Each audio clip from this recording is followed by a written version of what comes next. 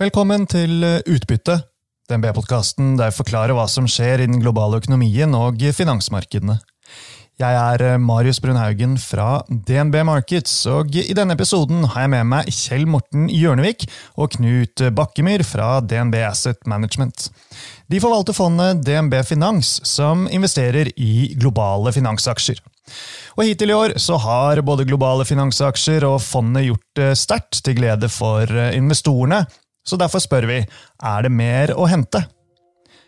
Basert på innsendte spørsmål fra lytterne diskuterer vi viktige drivere i finans som potensielle rentehevinger, reguleringer, prising og utbytte.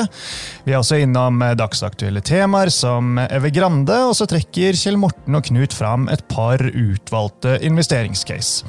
Og episoden den er et opptak av et direktesendt webinar for DNB-kunder fra 21. september i år. God fornøyelse!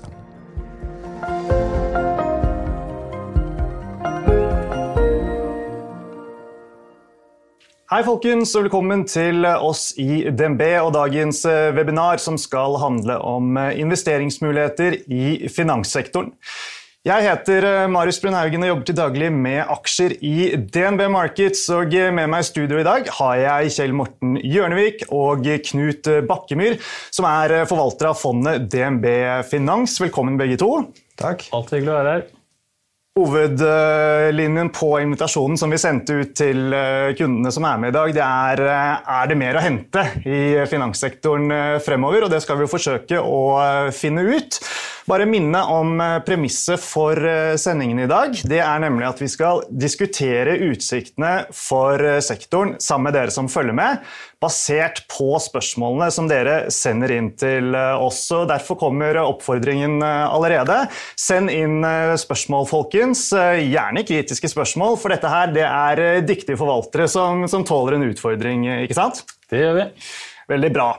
Så bakteppet, det vet jo de fleste, nemlig at globale finansaksjer har gjort det fantastisk bra hittil i 2021, og fondet deres, DNB Finans, det er ikke noe unntak. Så innledningsvis så skal dere sette oss litt inn i sakene, hva som skjer, hvordan det ser ut. Så sett i gang. Tusen takk. Dette blir en kort introduksjon nå til sektoren. Finanssektoren er en vinner i 2021. Ved utgangen av august så hadde sektoren en avkastning på 27%, eller 27%, som da er den sektoren som har hatt best avkastning så langt i inneværende år. Hvorfor investere i finansaksjer? Finansaksjer er en stor, mangfoldig og en viktig sektor i det globale aksjemarkedet. Og det har en viktig samfunnsøkonomisk rolle og bidrar til å skape økonomisk vekst og effektivitet. Ny teknologi skaper muligheter for selskapene i sektoren, og det er både for etablerte selskaper som kan levere bedre og nye tjenester på en mer effektiv måte, men også for nye selskaper som da kan komme inn og bruke ny teknologi til å disrupte deler av bransjen. Bankene spesielt de fikk mye av skylden for finanskrisen, og etter finanskrisen har vi sett økte reguleringer, økte krav, og i tillegg så har vi sett fallende renter. Og dette har vært en kraftig motvind for hele sektoren, men spesielt for banksektoren. Men overlevende selskaper de har tilpasset seg denne utviklingen, og har kommet sterkere ut nå enn de var ved inngang til finanskrisen.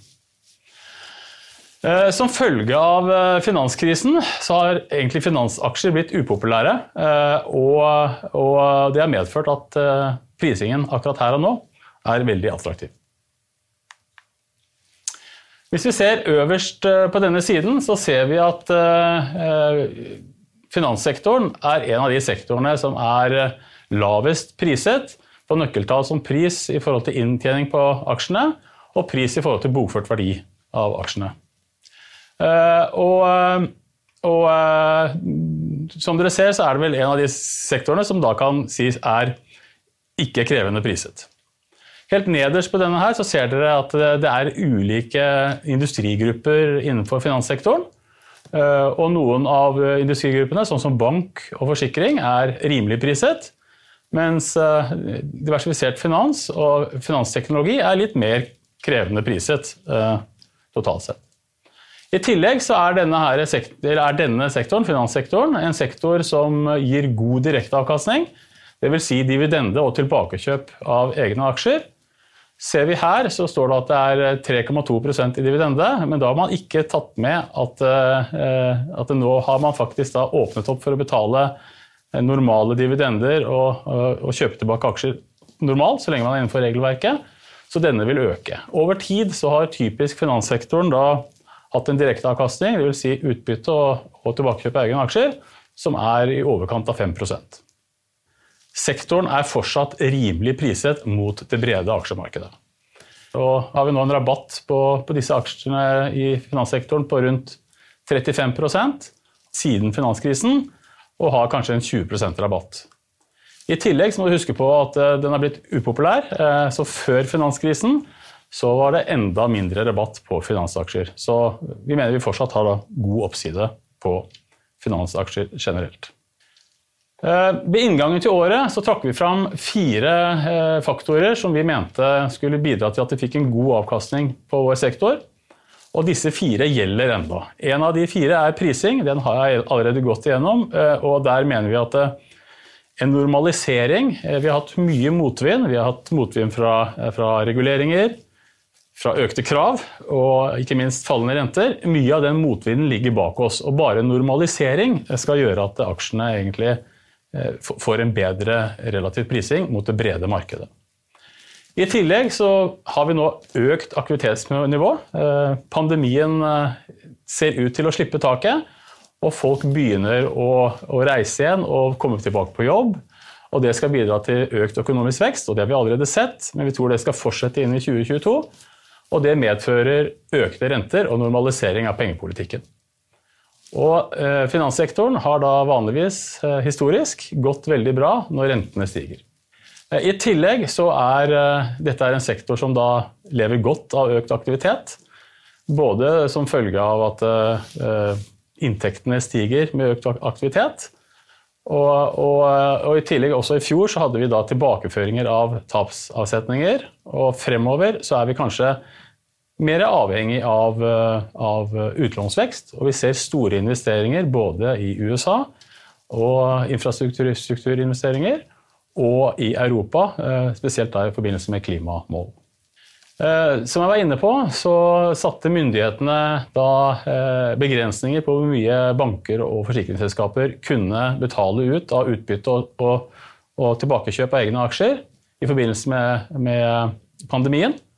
Og det nå åpnet opp, så nå vil vi få store utbytter og store tilbakekjøp da ved slutten av året, spesielt i 4. kvartal.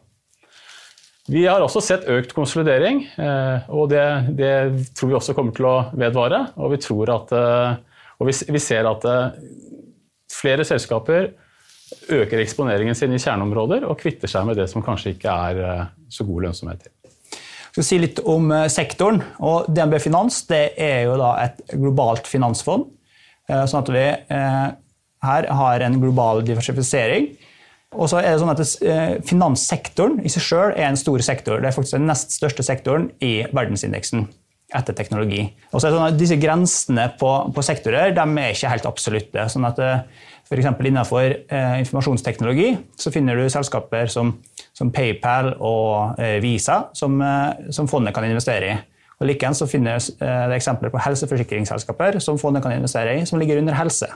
Fondet har også en mulighet til å investere innenfor eiendomssektoren. Men ser du på finanssektoren og industrigruppen under der, så den delt i 3. Der har du bankene, og du har forsikringsselskaper, og så har du en gruppe som heter diversifisert finans. Og det nettopp det, det en diversifisert gruppe. Der finner du investeringsbanker, forvaltningsselskaper og investeringsselskaper. Du finner også informasjonstjenesteselskaper og ratingbyråer som S&P og Moody's, og du finner børser. Så det her det en diversifisert gruppe der. Og det her gjør at vi har muligheter til å investere i typiske verdiaksjer eller vekst- og kvalitetsaksjer, og vi har mulighet til å være eksponert mot både syklisk industri og mer defensiv industri. Så det mange muligheter. Og ser vi på investeringsuniverset og legger litt begrensning på type størrelse på selskapene og likviditet i aksjene, så så det ca. 2000 investeringsmuligheter for fondet. Og vi ønsker å ha en konsentrert portefølje mellom 30 og 50 aksjer, og kunne slå benchmark over tid. Og for å gjøre det der, så vektlegger vi da å ha en strukturert investeringsprosess, og klart definert metodikk på hvordan vi vurderer selskaper. Det hjelper oss da på den måten at vi har en repeterbar prosess, som skal hjelpe oss til å generere god avkastning over tid. Og ser vi på avkastning på fondet, siden vi tok over, og det her tall til og med ut august, og det tall etter kostnader. Fondet har da levert en avkastning på 70%, og det en meravkastning mot benchmark på 17%. Så ca. 25% av den avkastningen på 70% kommer jo da fra en meravkastning.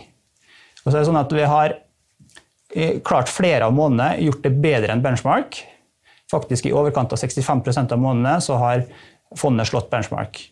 Og fondet har også slått benchmark i vinnermånedene med mer enn hva den har tapt i tapermånedene. På den måten så har det på en måte skapt en god og stabil meravkastning. Og disse resultatene har også ført til at fondet ble oppgradert av Morningstar tidligere i år til 4 stjerner. Da tror jeg vi klar for noen spørsmål, Marius. Så bra. Takk for god gjennomgang. Jeg tror vi har et veldig godt utgangspunkt. Så bare å sende inn spørsmål, folkens. Det har kommet litt allerede som vi må innom. Det utsikter til høyere renter, det går på reguleringer, utbytte og så videre.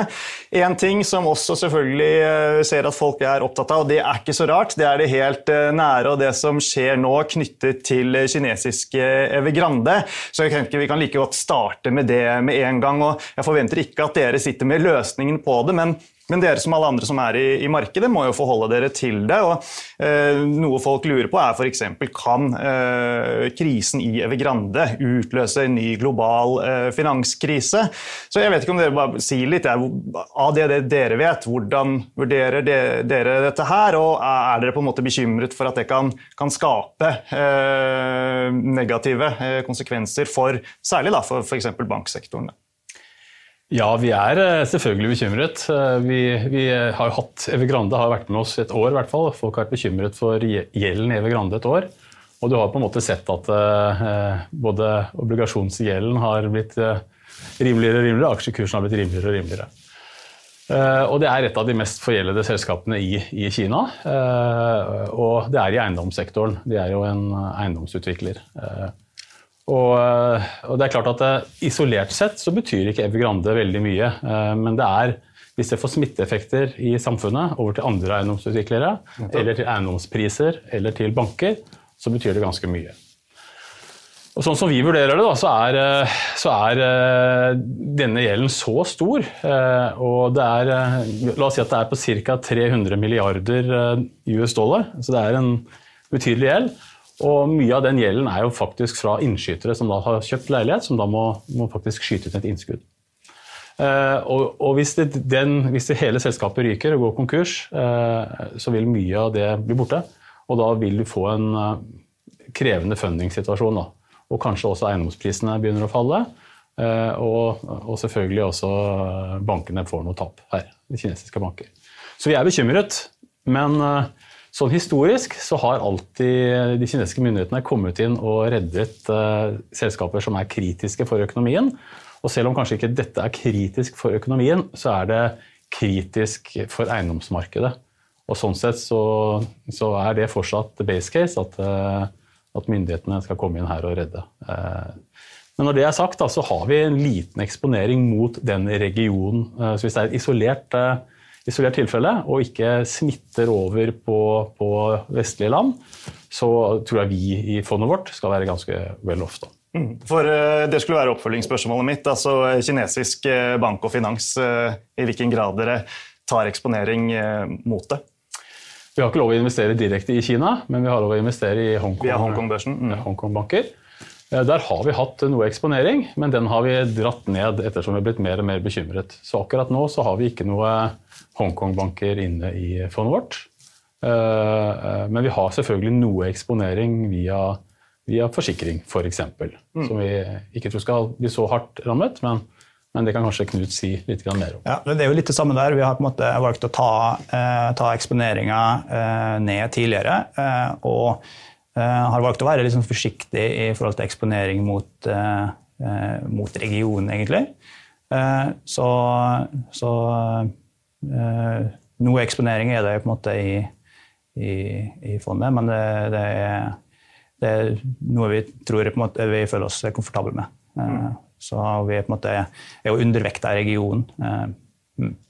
Og så synes jeg bare sånn generelt at det greit å ta med seg når vi snakker om Evergrande, og at det har vært litt urolighet på børsen nå i starten av denne uken, så må vi jo huske på, da, som dere også til en viss grad viste oss, at vi har jo tross alt lagt bak oss et ganske fantastisk år for aksjer, og hittil i år, ikke sant? Det har vært sterke markeder som bare durer videre til nye topper, og markedet har jo ennå ikke hatt sin, kall det, årlige 10% korreksjon, og det noe vi vet, så det jo at litt svingninger i markedet, det må vi regne med i løpet av et år. Så at liksom bruser litt nå, isolert sett så bør man jo ikke være bekymret for det, men selvfølgelig, det alltid ting man må følge med på. Evergrande, et av disse som aktuelt nå.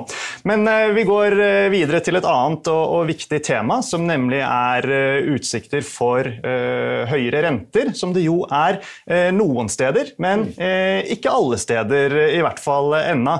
Og vi har fått aksjestrategen vår her i DNB Markets, Paul Harper, til å spille inn et spørsmål til dere på forhånd her i studio som går på denne tematikken, og det skal dere få høre nå. Norge ligger relativt langt fremme i banen når det gjelder hvor fort de første rentehevninger skal komme. Men utover det så det ganske stor variasjon mellom de forskjellige regionene. Hvilke regioner synes du mest attraktive innenfor banksektoren? Og da tenker jeg jo både i forhold til hvor fort rentene endres, men i hvilken grad dette priset inn allerede? Ja, det var spørsmål fra Paul, altså. Kan du bare på en måte gjenta essensen, da, nemlig det at Norge ser ut til å være blant de som først ut med rentehevingene her. Svaret får vi senere denne uken. Men det jo forskjeller på regionene. Altså Sveriges Riksbank var jo ute med sine signaler i dag, og det jo nullrente ut hele perioden som de varsler for frem til 2024, om jeg ikke husker feil. Så det klare forskjeller her. Men spørsmålet fra Paul jo hvilke regioner mest attraktive innen banksektoren, både i forhold til hvordan rentene endres, men også i hvilken grad det priset inn allerede.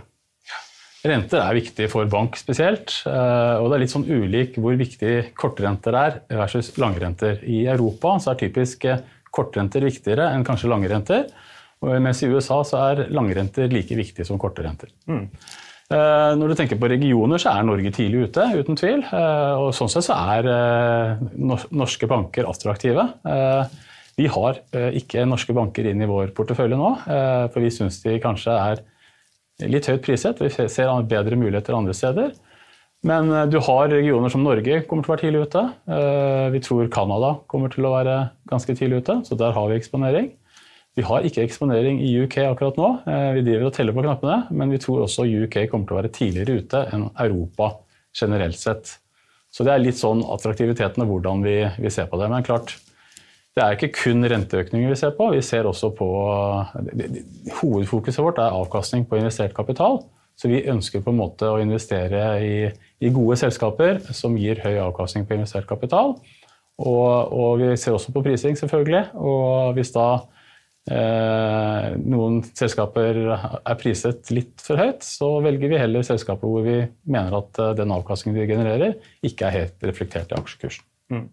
Men det vel historisk sånn at renteøkninger, i hvert fall da i de regionene hvor de sier at de korte rentene betyr mest, så alt annet like, så gir det som regel bankene mulighet til å ta ut litt høyere marginer, og det vil jo være positivt. Men så sier du at langt på vei, da, for eksempel i Norge hvor man kan forvente dette her, altså vi gjorde jo nylig en årlig bankundersøkelse her i DNB Markets som analyseteamet gjorde, og jeg tror det vel var omtrent så å si alle av de 50 bankene som var med i undersøkelsen, som svarte at de ventet å kunne ta ut høyere marginer fremover. Det stemmer, og det klart at men høyere renter positivt for banker, for de klarer å ta ut litt mer, og de har også en fri egenkapital som de da plasserer i renter. Og i USA, som vi inne på, så har de også overskudd av innskudd over tid. I Europa så det mer, vi kan si at det litt overskudd av innskudd der også, men det mer i USA, som vi da plasserer typisk da i lange papirer, de rir på yield-kurven. Så renter viktig.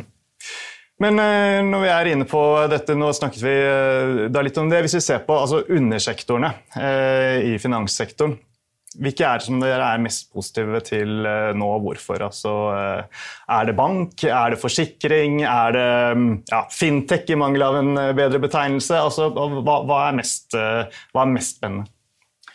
Ja, akkurat her og nå, så vi tror jo at vi skal få økt aktivitetsnivå i verden. Akkurat nå så har vi noen flaskehalser. Vi har da Evergrande, som du har vært innom. Du har litt lavere vekst i Kina. Du har også fått litt sånn skuffende veksttall fra USA. Men vi tror det på en måte det vi kaller en soft patch, da, og at veksten igjen skal ta seg opp i 2022. Og hvis veksten skal ta seg opp, så det på en måte rentebildet som skal bety mest. Og vi tror på stigende renter, spesielt lange renter generelt i verden, og spesielt i USA. Men vi ser også at sentralbankene rundt omkring begynner å tenke på å redusere de enorme stimuliene som kom da i etterkant av finanskrisen. Men vi har også sett at diversifisert finans, som da Knut har gått veldig bra. Og du kan kanskje si litt om grunnen til det, Knut? Ja, altså innenfor diversifisert finans så har vi jo på en måte, det en diversifisert gruppe, så du har på en måte selskaper som tjener på renteoppgang der også, men en del av kvalitets- og vekstselskapene vil jo på en måte typisk gjøre det bra når rentene faller, for de har mye av den inntjeningen langt frem i tid. Så der på en måte kan man ha liksom motsatt type eksponering. Også innenfor forsikring så jo på en måte typisk livsforsikringsdelen som på en måte vil kunne gjøre det bedre med renter opp. Og en mer type syklisk type industri versus skadeforsikring, som litt mer defensivt. Ja, en liten oppfølger da, som går vel da på skadeforsikring, på et spørsmål som har kommet inn her. Lurer litt på hvordan dere vurderer da forsikringsselskapene i forhold til risiko knyttet til at det stadig blir mer og mer klimaforskyldte skader, sånn som vi ser skogbranner, etc. Alt dette som vi nå har vært vitne til mye hyppigere i løpet av de siste årene. Gjør det, hva skal vi si, mer krevende å investere i skadeforsikrerne, eller klarer de å lempe videre, hva skal vi si, ta seg betalt for den risikoen i form av de høyere priser til kundene? Ja, det et veldig godt spørsmål. Skadeforsikringsselskapet klarer å på en måte prise det her, og prise typisk forsikringene med en kort intervaller, sånn at man kan reprise hvis man ser på en måte endringer i type inflasjon eller at skadehyppigheten øker. Men en del av forsikringssektoren som heter reinsurance, så på en måte forsikringene til forsikringsselskapene, der har de historisk ikke vært så flinke til å ta inn den delen i forhold til at vi har hatt større naturkatastrofer og mer hyppige naturkatastrofer. Sånn at det på en måte har vært en del av sektoren som vi har undervekta i, og der har vi som ikke klarer å prise disse forsikringene godt nok. Det har ikke gjort det historisk, og du har også fått problemet med at det kommer en del kapital inn i det forsikringsmarkedet med cat bonds, som på en måte søker etter litt avkastning i et lavrenteregime, som gjør at konkurransen ganske hard. Og på en måte når man modellerer store katastrofer, så det på en måte noen store analyseselskaper som gjør det, sånn at det, på en måte, en del av den forsikringsskrivingen der kaller litt sånn commodity, sånn at det et segment som vi på en måte ikke har noe særlig eksponering mot. Bra.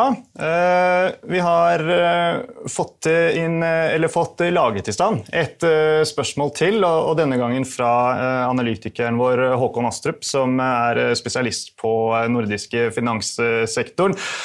Og jeg vet at dere kjenner Håkon godt, så nå skal vi få spørsmålet fra Håkon. Hei. Før spørsmålene så tenkte jeg bare å si gratulerer med et sterkt år så langt, og som en liten andelseier som jeg I fondet deres, så det veldig hyggelig. Første spørsmål fra meg knyttes til hvilke drivere dere tror blir de viktigste for finansaksjene det neste året.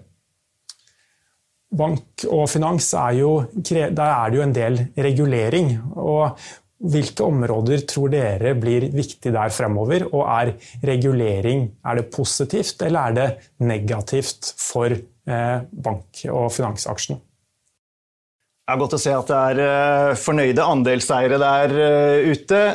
Spørsmålet fra Håkon, det går jo på reguleringer, og det jo selvfølgelig viktig for bransjen, så kanskje ta det første først, om det positivt eller negativt for finansaksjene med regulering, og så etterpå ta det andre delen av spørsmålet, som hvilke områder innen regulering som blir viktigst fremover. Tusen takk til Håkon først for at han ga oss fine ord. Ja, reguleringer. Vi har hatt kraftige reguleringer av den sektoren her I mange, mange år. Langt tilbake, også før finanskrisen. Og det tiltok under finanskrisen, så vi håper at det meste av reguleringer egentlig ligger bak oss for banksektoren og for forsikringssektoren.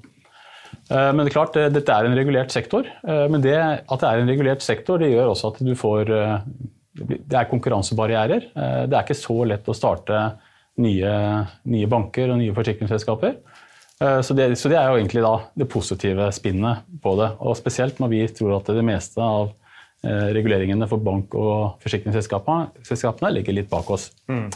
Det andre vi kan si jo at vi har da en konkurrentgruppe her som betalingsselskaper eller betalingstjenesteselskaper som prøver å spise litt av kaka til bankene spesielt. Og de har hatt mindre reguleringer. Vi tror vi kanskje får økte reguleringer. For det et spørsmål som en av skrevetidene å peke på at de store tekstselskapene etablerer bank- og betalingstjenester, og lurer da på for eksempel, hvordan tror dere dette vil spille seg ut fremover, og bankene forberedt? Bankene forberedt, men de kan ikke sove I timen. De nødt til å fortsatt bruke mye tid og energi på digitale plattformer. Gjør de det? De gode nok? Ja, mange gode, men det også noen som sover I timen, så da prøver vi å være positivt vektet til de som gode, og undervekte de som sover litt I timen.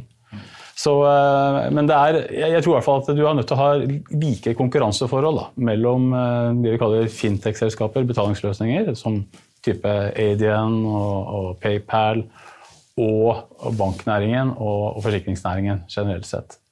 Så den delen av næringen har ikke hatt veldig store reguleringer så langt, og har egentlig hatt litt sånn medvind av reguleringer. Sikker på sånn open banking, som da bankene måtte åpne opp sine plattformer for finanstjenesteselskaper. Så den delen av næringen tror jeg kan få litt økte reguleringer. Men det var jo liksom, føler jeg, for et par år siden hvor vi snakket veldig mye om dette, og det var veldig mye media med trusselen fra fintech og skal ta bankene, og så har jo bankene I ganske stor grad bevist at de følger med I timen og rustet seg til kamp, men nå det jo føler jeg en mer slags sånn symbiose, ikke sant? Bankene går jo I veldig stor grad inn I samarbeid med mange av disse nye aktørene, og det litt annerledes bilde enn det var for et par år siden. Jeg tror mange av de store teknologiselskapene har sett at det ikke bare oppside, det også en del nedside her. Og som vi inne på reguleringer, I hvitvasking for eksempel, har vært et ganske tøft regelverk mot bankene. Det et samfunnsoppdrag som de må ta, mens mange av de store teknologiselskapene de har ikke like gode løsninger for hvitvasking som da mange av bankene har. Og derfor så går de heller I samarbeid med bankene enn å gå I direkte konkurranse. Men når det sagt, da, så det klart at de løper fort, mange av disse store betalingstjenestene. Så bankene må følge med, og de kan I hvert fall ikke ta seieren på forskudd. Det ville vært... Men Knut, hvilke områder innen regulering blir viktigst fremover da? Nei, altså, jeg tror som Kjell Morten er inne på, altså, betalingstjenester og nye aktører innen fintech, der er reguleringsmyndighetene mer og mer opptatt av å regulere dem. Og så har du på en måte fått nå en børsnotert kryptobørs med Coinbase, og du ser at amerikanske tilsynsmyndigheter er veldig på ballen der. Det samme ser du på en måte på altså, type plattformer som Robinhood og den hvor på en måte myndighetene er opptatt av å beskytte kundene. Sånn at jeg tror på en måte innenfor den tradisjonelle finanssektoren er veldig vant til regulering og forholde seg til det, mens kanskje mer den nye delen, der blir det mer økt fokus på regulering, tror jeg. I forhold til reguleringer, altså i Norge så får vi jo et politisk skifte nå mot rødgrønt, og litt sånn forenklet så kan vi jo kanskje si at det blåser en litt sånn vind i dreining av venstresiden i politikk i flere land. Altså, gjør dette noe med, kan dette gjøre noe med, hva skal vi si, bakteppet for reguleringene til finans generelt, eller er ikke det noe man egentlig behøver å tenke på? Man må tross alt forholde seg til det som til enhver tid er det gjeldende? Jeg tror det er en god leveregel å bare si at myndighetene er myndighetene, og de bestemmer faktisk, og de bestemmer reguleringene, og det må man tilpasse seg. Så kan man jo alltid prøve å påvirke myndigheter, men jeg tror en sånn gyllen regel er å tilpasse seg det som er. Om det er en venstre-regjering eller en høyre-regjering, sånn generelt sett, så har vi i hvert fall erfaringer fra Norge så langt, og Sverige som er stabile økonomier, og viser at vi har et sterkt byråkrati, som da ikke gjør regjering vi gjør ikke så mye. Sørger for at rammebetingelsene er mer eller mindre forutsigbare. Ganske stabile og forutsigbare. Uansett. Ja. Så blir det heller detaljer som eventuelt blir det som justeres på. Ja. Utbytter er selvfølgelig et aktuelt tema. Dere nevnte jo det innledningsvis. Vi er nødt til å snakke om det. Nå slippes det opp der normalisering av utbytter er på agendaen igjen, både hjemme og internasjonalt. Så det er en som skriver, hvor mye betyr utbytter for kursene i finansaksjene? Så hvor viktig er det for sektoren at vi nå får en normalisering av utbyttene igjen? Det er viktig. Historisk så har på en måte finanssektoren vært en sektor, spesielt i Europa, da, som har gitt god direkteavkastning via utbytte. Og det har gjort at investorene i finanssektoren kanskje ikke bare har vært rene aksjeinvestorer, men kanskje også litt over i renteinvestorer. De ble jo mer eller mindre borte under finanskrisen, og kom gradvis litt tilbake, men det er fortsatt denne hybridinvestoren er fortsatt litt borte. Men nå kommer da utbyttene tilbake igjen. Forhåpentligvis har vi større forutsigbarhet fremover enn vi har hatt historisk de siste 10 årene drøyt. Og da tror jeg gradvis flere ser at denne sektoren den gir god direkteavkastning, mye utbytter i Europa og mye tilbakekjøp av egne aksjer i USA. Og det vil lokke flere aktører på banen. Så det er viktig. Hvordan veier dere disse to tingene opp mot hverandre, utbytte og tilbakekjøp? Eller blir det sånn i sum to sider av samme sak på en måte? Det er kanskje Knut skal få lov å svare? Skal jeg få den? Ja, det kan jeg godt gjøre. På en måte så er det to sider av samme sak. Men hvis du eier et selskap, så eier vi jo det selskapet fordi at vi mener det er fornuftige priser. Så det at da det selskapet går ut i markedet og kjøper tilbake egne aksjer, vil jo på en måte si at du gir på en måte verdier til dem som sitter igjen, siden vi tror på at aksjekursen egentlig er lav. Så da får vi en større eierandel i det. Sånn sett så synes vi det er fint med tilbakekjøp. Men i Europa så har det vært mer vanlig med utbytte, mens USA har vært mer fokusert på tilbakekjøp. Nå ser det ut som at i Europa også at man går til å bruke mer tilbakekjøp, da, som vi tenker er fornuftig. Når det er sagt, så er det klart at vi synes jo det er veldig fint at også selskapene investerer i seg selv, så lenge de har gode investeringer som gir avkastning utover det avkastningskravet selskapet selv setter, så er det veldig fint at de investerer i vekst.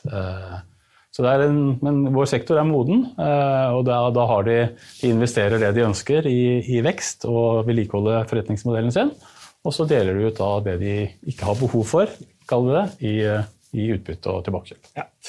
ESG, det er også et tema vi må innom. Her det kommet inn litt sånn generelle spørsmål, så jeg tenkte kanskje først dere kunne starte med bare å si altså ESG, og da tenker jeg typisk samlebetegnelse for det bærekraft. Da. Men kan ikke dere si litt hvordan dere forholder dere og fondet til ESG, bare sånn kort, sånn at alle har med seg det? Ja, vi ser på en måte forretningsmodellene til en bedrift, og en av de kriteriene vi ser på der ESG. Så hvis de skårer dårlig, så får de en dårlig score hos oss. Skårer de bra, så får de en god score. Så vi har 6 kriterier vi da skårer selskap for å si ok, hvordan denne forretningsmodellen, og hvordan tror vi den vil utvikle seg videre. Og der ESG en av de 6.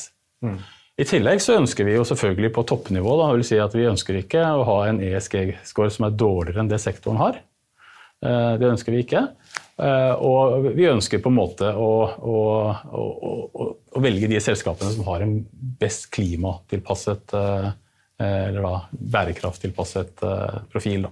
Det noen sånn klare forskjeller her hvis du ser på de ulike undersektorene, eller hvis du ser på selskaper av ulik størrelse? Altså det noen sånn trender i forhold til hvor de ulike undersektorene i forhold til ESG og rapportering på det området, eller på regioner for den saks skyld? Altså.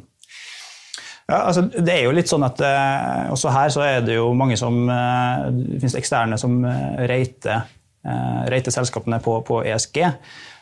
Og her det jo tilfeller hvor det en fordel å være stor og ha noen som kan skrive de rapportene og svare på forespørsler fra disse byråene, sånn at det kan være vanskeligere for en mindre aktør, men som på en måte da ikke får gitt ut så mye informasjon, men som kanskje likevel et godt selskap. Da. Så det jo sånne ting som vi må passe på.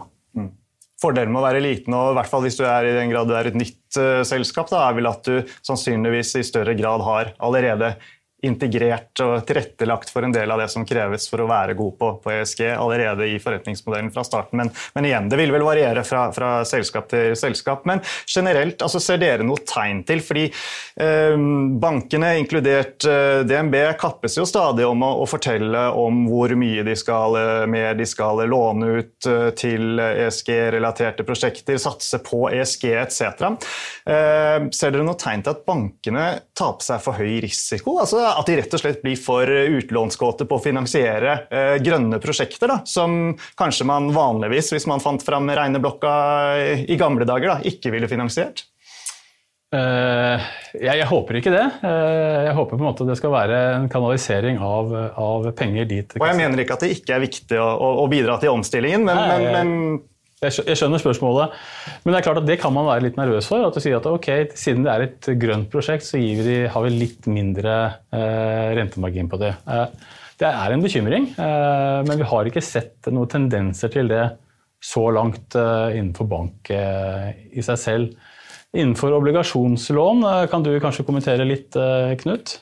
Nei, altså, det jo litt det samme. Vi tror jo på en måte at det fornuftig omstilling, og det å investere i grønt, og det å være opptatt av ESG, da, for å si det sånn, det fornuftig. Og investeringsporteføljer i forsikringsselskapet jo typisk store investeringsporteføljer, så vi mener jo at det fornuftig at de også med å bidra til på en måte, det pushet i en positiv retning. Så vi ser på det som positivt. Ja. Og slik dere ser det per i dag, altså dette klarer banker og andre aktører foreløpig uten å ta unødvendig høy risiko. Ja, det vil jeg si. Og hvis du ser på reguleringsmyndighetene, da snakker vi om de europeiske reguleringsmyndighetene for eksempel, så de bekymret motsatt vei, da, at bankene ikke tar inn klimarisiko godt nok i sine risikomodeller. Og vil da straffe de da må de ha høyere kapital enn hvis de ikke tar hensyn til klimarisiko. Så det klart at klimarisiko og ESG her for å bli og blir stadig viktigere. Når det sagt, så Europa langt fremme på dette området, og USA litt lenger bak. Så det vi gjerne ønsker da, å finne selskaper som kanskje små, hvor de ikke har brukt mye tid på ESG tidligere, men gode på på bærekraft generelt. Og så ønsker vi å jobbe med dem for at de skal da bruke mer tid på det, og dermed få bedre score, og forhåpentligvis også da at aksjekursene stiger. Bra, vi nærmer oss vår tilmålte tid for i dag. Det går fort når man først starter. Jeg tror avslutningsvis vi må trekke fram en liten favoritt fra hver av dere. Kan ikke komme et par eksempler på noen av selskapene som dere investert i og synes bra? Jeg skal begynne. Jeg kan godt gjøre det. Altså, da kan jeg trekke fram et det vi kaller et kvalitets- og en quality compounder, da. Og det S&P Global. Det jo en stor del av virksomheten ratingbyrå, men de har også indeksbusiness og en databusiness, og egentlig ekstremt sterke posisjoner i alle de markedene de opererer. Og ser på ratingbransjen, så det 2-3 aktører som utgjør det aller meste av bransjen, og sånn skal det være også. Det vanskelig at hvis du skal ha veldig mange ratingbyråer, så det naturlig at det kommer noen få gullstandarder, og der har S&P en fantastisk posisjon. Jeg kan jo da trekke fram et eksempel på en bank som vi har klart å treffe godt på, og et som vi ikke har truffet like godt på. Okay. Western Alliance en liten bank, medium small cap bank i USA. De har veldig høy avkastning på investert kapital, høy avkastning på egenkapitalen, samtidig som de har høy vekst. Og de priset rimeligere enn markedet generelt sett, og rimeligere enn tilsvarende selskaper.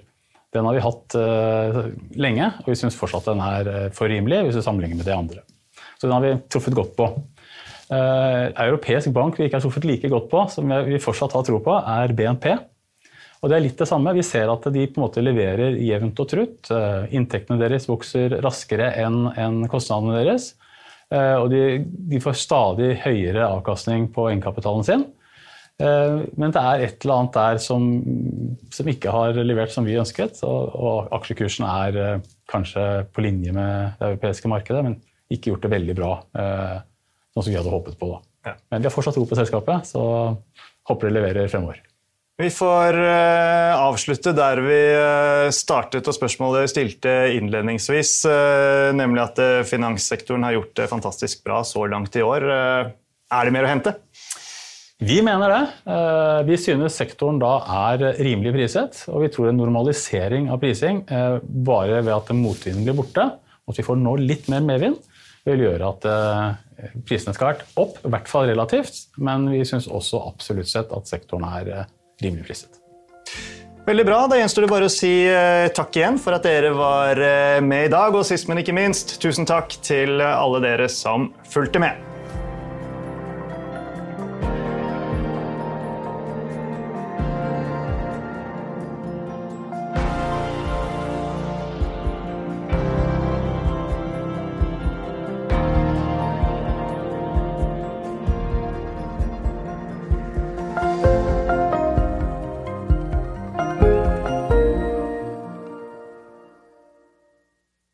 Denne podcasten og dets innhold skal anses som markedsføringsmateriell fra DNB og må ikke oppfattes som en investeringsanbefaling eller som investeringsanalyse. Innholdet skal heller ikke anses for å være investeringsrådgivning tilpasset den enkelte kundes behov. Informasjonen som gis i podcasten kun ment som generell spareveiledning og ikke ment å utgjøre juridisk, finansiell, kommersiell, skattemessig eller regnskapsmessig rådgivning. DNB tar intet ansvar for direkte eller indirekte tap eller kostnader som måtte oppstå ved bruk av informasjon i denne podcasten. For mer informasjon og full disclaimer, vennligst se vår webside dnb.no/disclaimer.